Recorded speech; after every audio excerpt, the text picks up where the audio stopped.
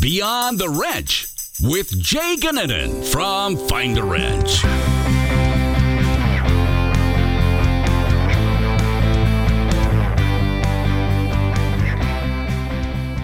Welcome to Beyond the Wrench. I'm your host, Jay Gunnanen, and I'm happy to be joined by today's podcast guest, Jacob Finley.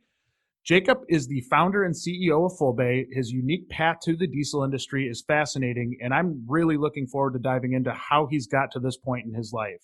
As far as Fullbay, they are a software company used by heavy-duty repair shops to help them run their businesses more efficiently, and actually it goes beyond that. As you can read on the front page of their website, Fullbay gets everyone in your shop on the same page. It unchains owners from the shop, makes techs more efficient, lets service managers quarterback the work, allows parts managers to quickly price and order parts, and prevents the office from ever getting behind on invoicing. And it really satisfies the customer. I have to start off by saying I absolutely love that slogan, and I love what you guys do. Welcome to the program, Jacob. How are you? Hey, Jay. Happy to be here. Thank you very much for your kind words. Doing great. How are you? How are you? Staying healthy? Yeah, staying healthy, and I think this the quarantine life is a little different, but we're all adapting, and it's fascinating to kind of talk to people about how they're doing and how they're coping through it, and maybe some of the silver linings that we're kind of hearing as we go through it. But for today, I want to first off start by kind of learning more about you. Your background is probably a little bit different in how you got to this point than a lot of folks in the industry, and I'm just genuinely fascinated by it. So why don't you start by kind of giving us a little background on who you are, how you got to this point, and maybe a little bit about Fullbay in general.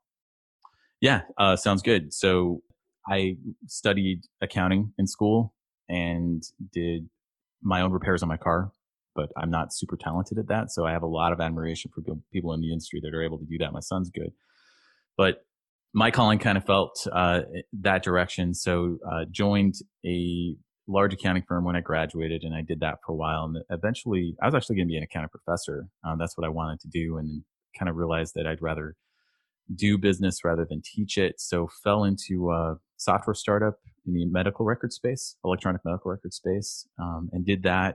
And did another one, had more and more responsibility until I was eventually running all the finance side, and we were doing really great stuff. And while that was going on, a buddy of mine who had a truck shop was complaining he couldn't find decent software for a shop, and one thing led to another. And I quit my job there, working at the software company, to go work in a shop for a year while we finished up building the software, and then we launched sales, and the rest is history. That's so cool. So I have to ask, how long were you and your buddy talking for? Because it's both my business partner and I kind of have a similar kind of upbringing. Now, that's not your business partner. It's more of you worked in his shop and kind of helped develop the software, right? So it's a little bit different, but kind of similar in that my business partner has a similar background to you. I probably have more of a similar background to your buddy. How did that conversation even start? Was it was more just out of frustration from him? I know from running shops how frustrating work in process can be, and how frustrating the whole process is in general. What kind of was your light bulb moment where you're like, oh my gosh, something needs to change here? Yeah, so it was a barbecue in November 2012, and we're in Arizona, so you do barbecues in November. And we were grilling hamburgers back there. In fact, we have a recreation of it on our website if you really want to see how this went down.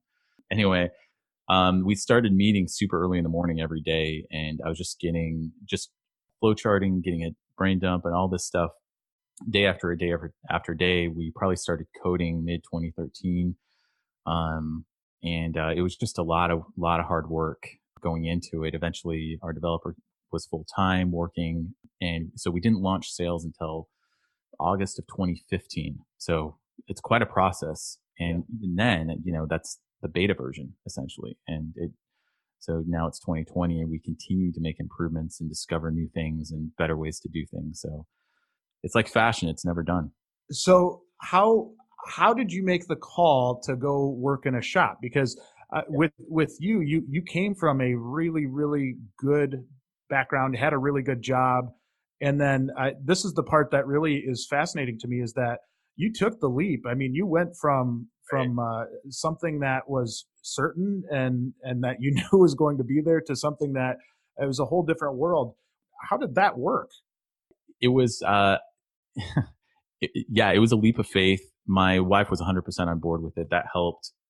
It's kind of a confluence of things. So we got to the point where I really felt like we were onto something here and that I could turn this into a company, and that helped. I did feel like I needed to get some street credibility. At one point, I was looking at the possibility of buying into the shop. So that was alluring also, like maybe we use this as a lab. Eventually, I realized that running a shop is so difficult to do that, and a software company at the same time is just not a good idea. And then a mentor of mine, I was 35 when I actually my first day at the shop was my 35th birthday, and I had a mentor, Larry Miller, who's a car dealer in Utah. He bought his first shop when he was 35, so I felt like, well, if you're going to do something, you're going to make a run at it. You do it at 35. So here we go. Let's see what happens. And people did think I was crazy. Like I was in the wilderness for a while. People that I worked with, I took a massive pay cut and left a bunch of stock options on the table, all that stuff. They, maybe were nice to my face, but I heard a lot of stuff coming back to me. People weren't returning my calls when I was asking for tips and help and so forth. But eventually, it came around, and starting something is really hard. Like any business owner knows, if you're a producer, you don't just like start up day one and suddenly everything works. It's a grind, and that's a grind that can last years. So, having gone through this, my hat's off to anybody who's started their own venture and made it work, because it is brutal. It is brutal. It is hard. And I've got a funny story for you on how I guess I can relate to what you're talking about with when you kind of make that jump. And I had a good job prior to starting Find a Wrench, and I actually launched similar to how you launched on your 35th. I think I was just turning 34 when I started Find a Wrench, and I remember I left my job, but I actually wrote the business plan up while my son was he was born early, so he was in the NICU. And I knew some things needed to change. So I was like, okay, I'm going to write up this business plan, do all of this fancy planning and all of this other stuff while my son's in the NICU. And I go down to my dad's got an automotive repair shop, a small one. And so I go down, and my grandpa happened to be there that day. And it was like a week after my son was born. And I walked in and I said, "Hey, Grandpa, how's it going?" And we started kind of having small talk. And then I said, "So did you hear I left my job and started a company?" And he gave me kind of an ugly look that yes, I saw that you left, and I'll never forget that that in my life, because it was such you almost, I don't want to say I felt embarrassed, but I almost felt just bad in regard to I left something with stability to go to something that definitely wasn't stable. Yeah. Yeah. It's probably not something you want to see your child doing. Right? No, not at all. So tell us a little bit about Fullbay in general. I know I kind of read off the initial kind of piece from the front page of the website, but give us a little background into what it is that you guys do. And I think this will help us kind of lead into what our focal point of the actual conversation is. So we step in and run, it's essentially a platform for running. We focus on commercial repair, but for running a repair shop. So from service request all the way through to invoicing, everything's happening inside of our software. So customer calls up the shop, they need a repair done. Someone's inputting that repair request into Fullbay and then assigning it to a tech, and it pops up on the tech's tablet or whatever device they're using. The tech puts in the parts that they need, diagnoses the complaints and so forth, does inspections, all inside our software. Meanwhile, the parts manager, it pops up on their screen and they can start sourcing and pricing the parts. And in commercial repair, authorization is a huge deal. Sometimes it's getting a PO, but at least getting authorization from the customer. So all of this feeds into, as soon as all the parts are priced, immediately, Fullbay calculates all the markup and all that stuff. So you now have an estimate really quickly that you can send to the customer, and they can then authorize it on their phone or whatever. And then, the instant it's authorized, we can send the parts orders to the vendors, and the tech gets notified and can start doing the repair. So all this stuff is happening. And then, having worked in the shop myself, one of the most difficult steps is the invoicing at the end, making sure you don't leave anything off. especially in commercial repair where the dollar amounts are just so high. And so all along the way, all the information that's required to create an invoice is collected. So then it just becomes clicking a button and you create it. And then, we have an integration with QuickBooks and others where it just drops it into QuickBooks. It's beautiful. So all the problems that my friend was trying to solve in the shop, that being one of them, what I just described, we've solved and made it super, super nice. That there is a ton of value in that. And I know from somebody that's ran shops that we didn't have it coordinated as well as that. It is a nightmare from everything from the efficiency of the tech to the work in process, and then all the way through that. The invoicing part is just leads to a lot of heartache and a lot of mental anguish for a shop owner or manager. Yeah, as a shop owner, how many times have you had to haircut an invoice because there's a breakdown in communication and they're shocked that it's this dollar amount or whatever. Yes. So, you want to be able to pause at the authorization step, but it can take so much just to create an estimate, so some shops are like, well, I'll just eat it on the other end. We just repair done. So if you can make that estimate faster and get the customer to experience the pain of the dollar amount of the repair before you do the repair, that's much better, because then when they get the invoice at the end, they're like, okay, yeah, this is not a surprise. Yeah. I love that. I think that's was sorely needed, and I don't know that we had anything like that before. So I think that there's a lot of value in that. So I want to circle back to when you went into the shop and you're starting to look at building a platform. Where did you start at when you went into the shop? I mean, when you started working there as somebody that didn't have experience in the industry, do you start in the office or start with a tech, or how does that, how does day one look? Yeah, I definitely started in the office. So the idea was I would take over as the quote unquote office manager, right? Okay. So essentially handling vendor bills and reconciling the vendor statements, running QuickBooks, preparing financials, doing collections, accounts receivable, the invoicing process at the end of the repair, all that stuff.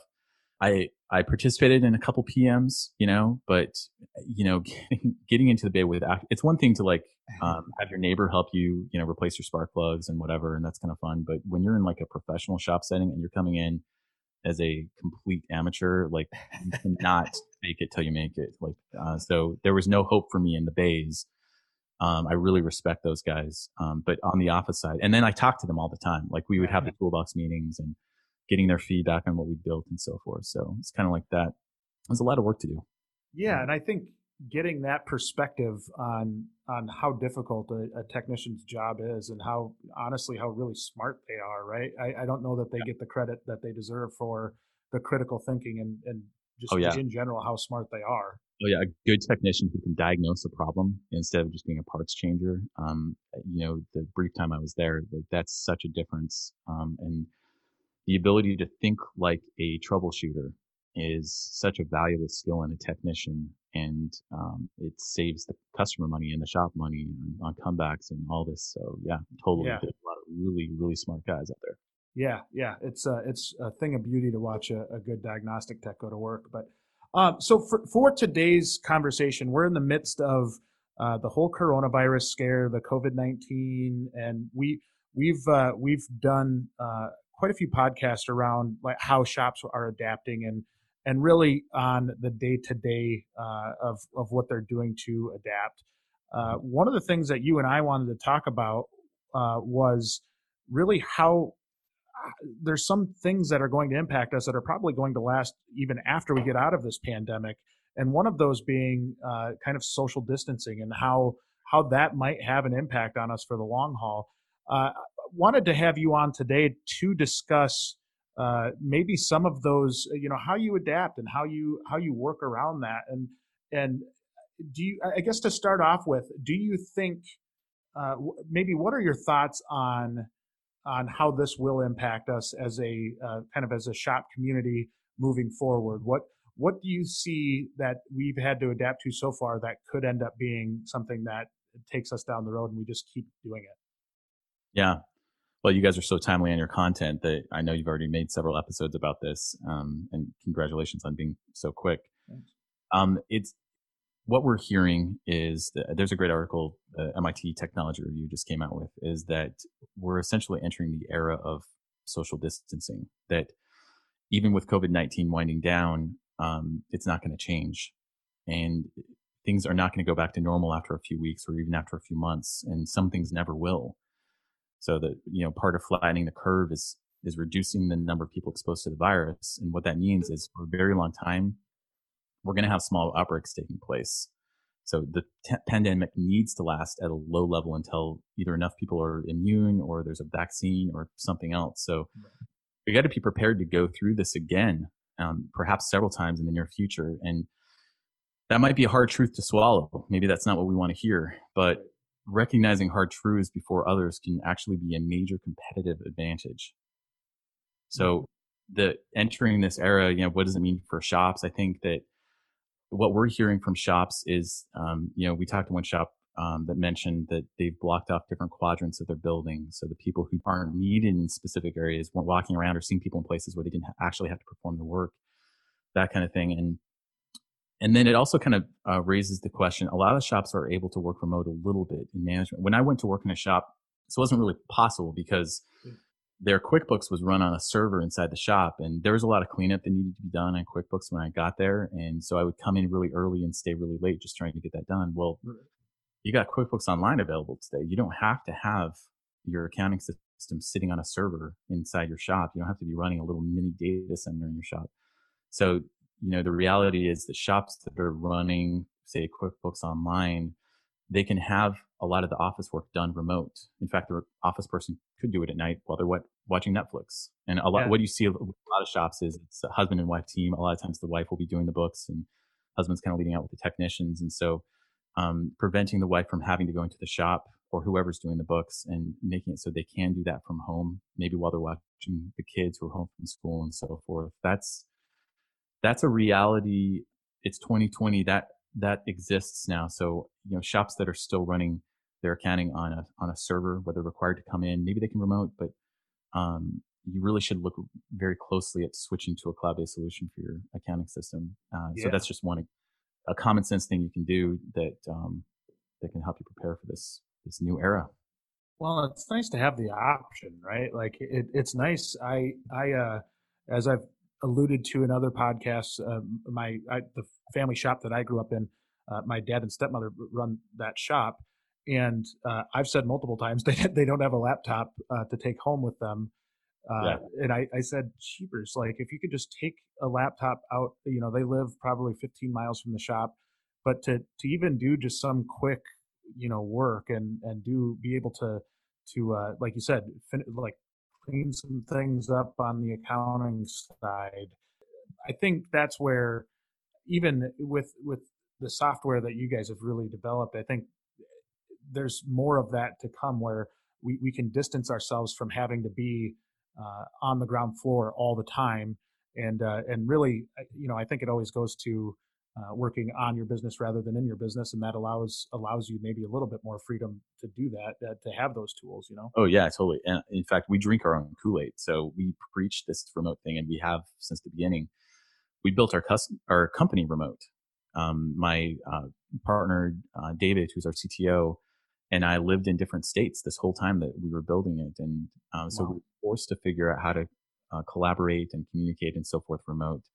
In fact, there's a really good book out there called Remote Office Not Required that was written by the guys that built the company Basecamp. And we kind of followed it as a Bible. It's just a great collection of ideas on how you can do this. But yeah, it's 100% doable. And, if you're faced with a decision between a cloud-based or on-premise solution, you got to go with the cloud-based thing, because then you have that flexibility. I remember I was in Europe on the side of a mountain in Romania visiting my in-laws were over there doing some humanitarian stuff. And I was training a new Fullbay customer. This is near the beginning. And they had no idea where I was. And it didn't matter. All that matters is that you have an internet connection and you're able to accomplish the work. Nobody cares that you're sitting at a desk in some office. Right. That's interesting. I think from our standpoint, we're very much on the same path. And I think people like the option to be able to work from home, or I think, and the whole pandemic thing, I think it does open the door to maybe a new reality, and even for shops where maybe a technician doesn't really, a tech needs to be in their bay and probably needs to be working on, their project where it's hands-on.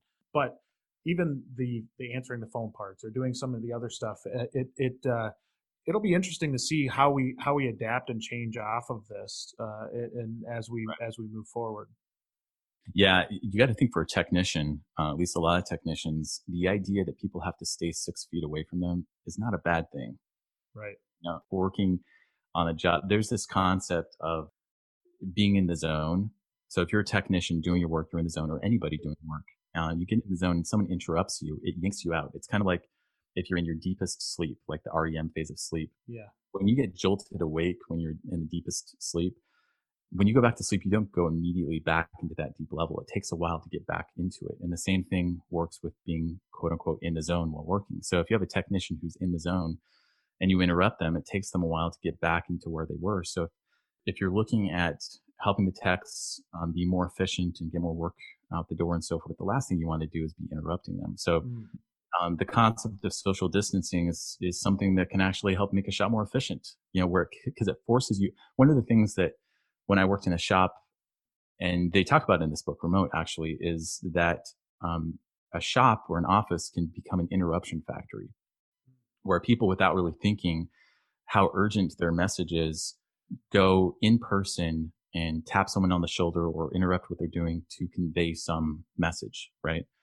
And what we kind of hashed out when I was in the shop was what we called the interruption pyramid, where we basically say, hey, look, there's many different options of for communicating something, and interrupting somebody in person and talking to them is like the top of the pyramid, the one that you should use the most rarely, if that makes sense. So yes. we were kind of joking about, like, the bottom of the pyramid would be like a letter, right?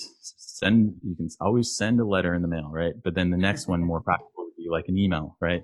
And this be done in an email. And then above that, maybe it's a Slack message or something like that. And then above that, a text message where now you're ringing their phone with a text. Above that would be a phone call. And then above that would be, tapping them on the shoulder and talking to them in person. So in an era of social distancing, applying that logic to how we go about doing business is, I think, really helpful. And some of these things, when you're physically in the same building doing work together, it's so tempting to go interrupt somebody with something that could have easily been sent in a text message or a Slack message or something like that. So working remote forces you to kind of deal with that. And you got to think, once we're kind of back working in person again, it's going to get a little annoying to get interrupted all the time, because we are going to get a little bit used to people choosing their method of communication more wisely, because you're not going to call somebody on the phone to tell them that the toolbox meeting's been moved back 30 minutes next week.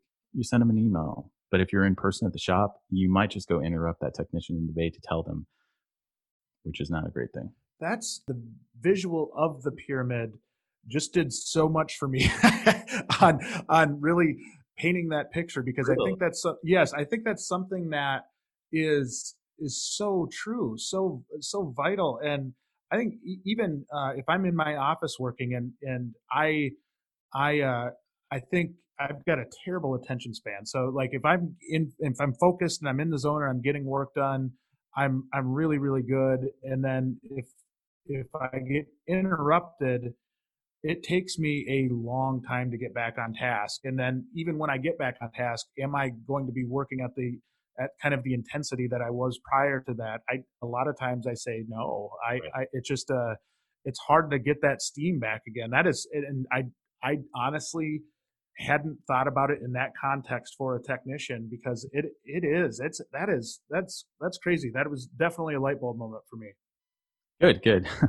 Well, and in light of all this, we're shifting our roadmap a little bit to be nimble and to respond to it. But if you think about like a tech in the shop, so you want to minimize distractions, you want to minimize a tech having to leave the bay.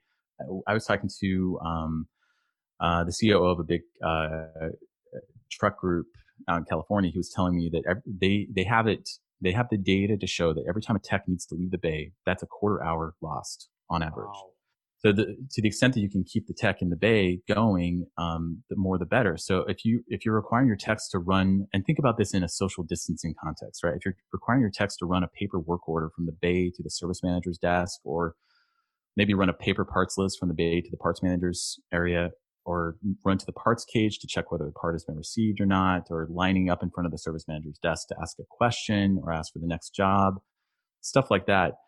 Why require them to do that when we live in the year 2020, when cloud-based solutions are available? You don't have to have paper being shifted all over, and think about how many hands are touching that paper, right?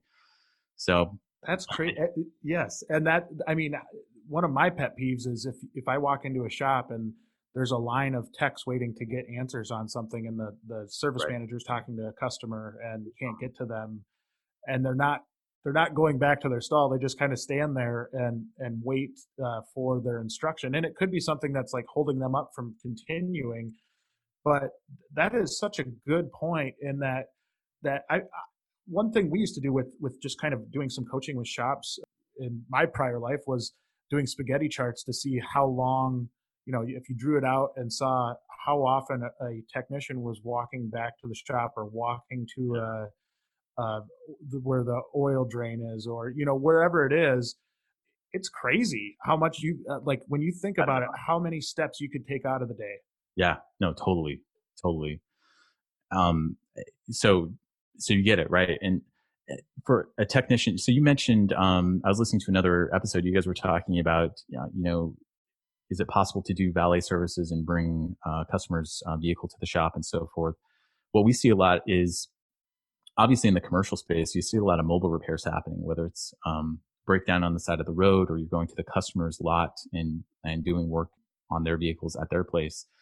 That's it's a good way for a tech to partially work remote. So obviously a tech is going to be turning wrenches on a customer vehicle, but it requires some sort of a service truck which carries tools and shop supplies and some inventory, and the techs may have to come to the shop to replenish that, but you can work it out where the techs dispatch from their house, not even have to go into the shop much, and maybe pick up parts and share themselves and so forth. They still need to follow the basic precautions of, sanitizing areas and, covering their face and so forth. But yeah, I guess think outside the box a little bit. You can do a lot to eliminate the number of steps the techs have to take inside the shop, and like you were saying with the spider chart, like the times they have to interact with others that are actual time wasters. And then you can think outside the box of how could we partially get the techs working remote via mobile repairs? And that is something that, even hopefully this era of social distancing does pass eventually, it's going to have an indelible imprint, I think, on our culture. Yeah. But that's the kind of thing that will be a moneymaker for a shop for forever to come, because that way you're not constrained by the days you have. If you have a vehicle taking up a bay, that doesn't matter if you have a technician going mobile, and that doesn't matter as much. Well, and I think it makes the profession more appealing too, right? If they have the option to to run out of a truck and maybe have a little bit more of a I guess kind of, I don't know, like if they have more ability to control their schedule, too, where I think so often we're so tied to keeping a tech in the shop from 8 to 5, and like they're no downtime, no anything like that. Whereas if maybe somebody does want to do some work at night or on a weekend and doesn't needs a Tuesday off or something like that, they that gives them the ability to maybe do that more than just being tied down to that actual bay where they have to be there producing every minute of every day. So right. That could be something we see change too. That's interesting. Yeah, maybe we see a bunch of sacred cows get sacrificed out in the field.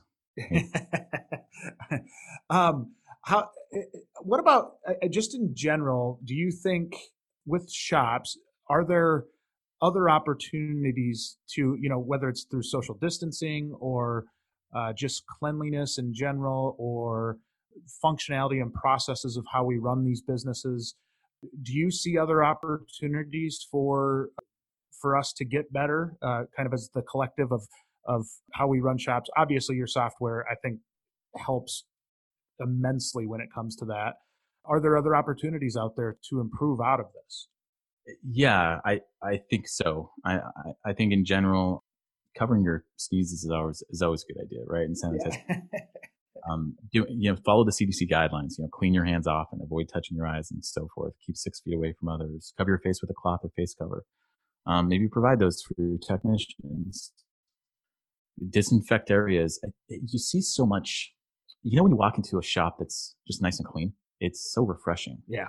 And if there's a place for the customers to sit, that's great. And there's a movement for that to make a nice sitting area. Maybe there's TV on or movies or whatever, and it's nice and comfortable. But think about who is making the money for the shop. It's the technicians, right? They're turning the wrenches. And how well kept is their break area, their sitting area? Do they have a locker where they can put their things and keep it secure? And do they have, something playing for their break or something like that? You remember the movie Groundhog Day? Oh yeah. There's a scene where Bill Murray is saying to his producer, because she got him like a better place to say, like, you understand how to keep the talent happy, you're going to go far, basically, something like that. Yeah. Well, I think in a shop, you got to keep the talent happy, and the technicians are the talent. And I think there's reasonable things that we can do. So, I think that if we're looking at trying to keep the techs healthy during a pandemic like we are today, why aren't we trying to keep the techs happy and healthy during all times? Yes. Right? Thank you. Yes. And that kind of thing. So I think that a shop can do itself a lot of favors by approaching things that way and just thinking, yeah, the bays are going to be dirty, but there's so much data out there about the benefits of cleaning up the bay between the jobs and so forth. So just in general, if you want to be a successful shop, keep a clean house and take care of the techs, take care of the customers too, obviously. Yeah. And think outside the box on some of these things. Like, how many of the practices in your shop are dictated because you have to pass a packet of paper around? And if you eliminate that, think of all the possibilities of what you could do as a shop if you're not constrained like that, and where you can really focus in on what is really causing your shop to be successful, like the techs and other things. So it's a good opportunity to kind of re-examine assumptions and why does the shop even exist? Well, you're arranging a relationship between technicians and customers. You're the go-between. How can you do that better? And so forth. So. Well, like just that. Questioning things, right? For so long, I think we always kind of just assumed we do it this way because that's the way we've always done it.